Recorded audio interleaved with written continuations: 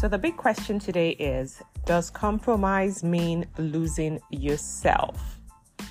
Today I want to explore what love, compromise, and identity all have in common, or maybe not so much. My name is Joan, and welcome to the Second Chances podcast, a love journey in black and white. Yesterday, we had to put up a bed for our spare room, and what an interesting experience that was. Davide hates DIY, and I saw that in full color yesterday. The bed that we had gotten had 0 manuals. Not that he enjoyed reading manuals either, but now trying to put together a bed with no manual was driving him crazy. He was overwhelmed, he was flustered, he was snapping. I get it. DIY is not his forte, and I could see that he was losing his mind trying to put this together. So, as the supportive person that I am, I said to him, look, maybe let this go. Just leave it for now. Maybe you come back to it later. Maybe we won't. Maybe we'll find somebody who can put this bed together. I just don't like what it's doing to you. You're frustrated. And he just snapped at me and he said, I'm your man and I must get it done. And I must get it done right now. As much as I could see that he was so frustrated, it actually made me smile. It put a smile on my face. And for me, that small incident speaks volumes about love and relationships. It's about the willingness to step out of one's comfort zone for your partner. So Davide's determination to complete that task, even though he was completely overwhelmed, was his way of showing his love and commitment. And I really, really appreciate and cherish that. But there's a delicate balance here. This act of selflessness is very different from people pleasing or losing one's identity in a relationship. It's about choosing to compromise or make sacrifices, but not at the expense of losing sight of who you are or being consumed by this, I need to make my partner happy. Compromise in a relationship means finding a middle ground where both partners feel heard and valued. They feel supported. It's not about this constantly saying, yes, I'm there. Here you go. I'll do that. No, you can if it's not affecting or you neglecting your own needs. But when you're neglecting your needs or yourself or your values just because you want to say yes to your partner, then that's no longer compromise. That's you losing yourself. You need to respect yourself, have respect for your partner, and always make sure that there is a balance between what you're given versus what you're receiving. You're understanding what your limits are, what your boundaries are, and staying true to that.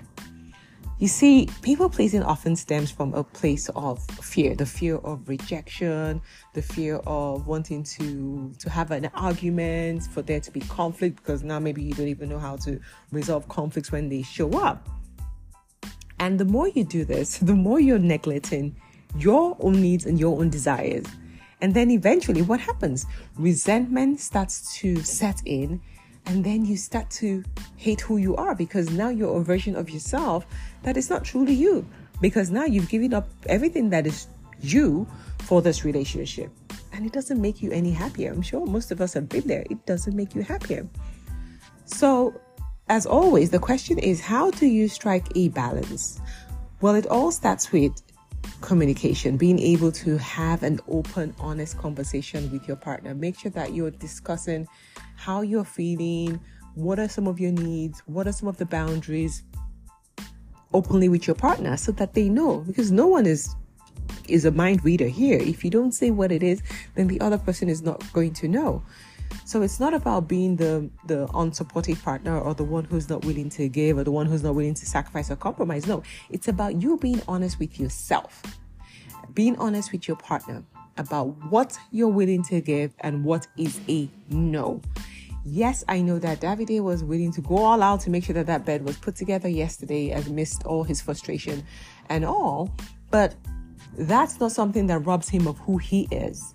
There are other times and other things that I might want him to do, and for him it's a firm no, and vice versa. There are things that he might want me to do, and it's a not gonna happen. I'm not gonna do it because I draw my boundaries, and we're okay with it. Nobody gets upset. Oh, you're not supporting me. You're not there for me. No, being in a relationship doesn't mean always saying yes. Sometimes no is just as good, and no is not a negative word. It's just that I'm not gonna do that, right? So in concluding today's topic on compromise and losing oneself, be willing to put your partner's needs alongside yours. Some people will say above yours, but sometimes it's above. You think about them before you make certain decisions. Yes, true. But their needs and wants shouldn't outweigh or overwhelm yours. It shouldn't be just focusing solely on them, right? You should make sure that you're giving as much as you're receiving. Know when to compromise. There might be things that, okay, I'm not a fan of doing this, but yeah, okay, I'll do it. It's not going to kill me. That's a compromise. But this goes against who I am, goes against my beliefs, against my values, but because you're my partner, it's going to be a yes. Well, that is people pleasing, and that's how you start to lose yourself. So make sure that you're trying as much as possible to maintain that balance so that each person feels seen and heard, but also still maintain their individuality while nurturing the relationship. You have to know how to do both. Be in a relationship, but still be who you are and be true to who you are. Because if a relationship changes you to the point where you don't recognize yourself, it's only going to lead to resentment. It never leads to long-term happiness. You will not be happy with who you are. So today I just thought I'd share that slight difference so that you can understand the difference between compromise and losing oneself and being a people pleaser. We don't want to be a people pleaser. Yes, you want to make your partner happy as much as possible, but not to the detriment of your own feelings, your own values, and your own desires. Make sure that there's always a balance for you to have a healthy relationship moving forward that can last the test of time, because resentment is very real. Thanks for listening to today's episode on the Second Chances podcast, a love journey in black and white. Till next time, sending you love and light.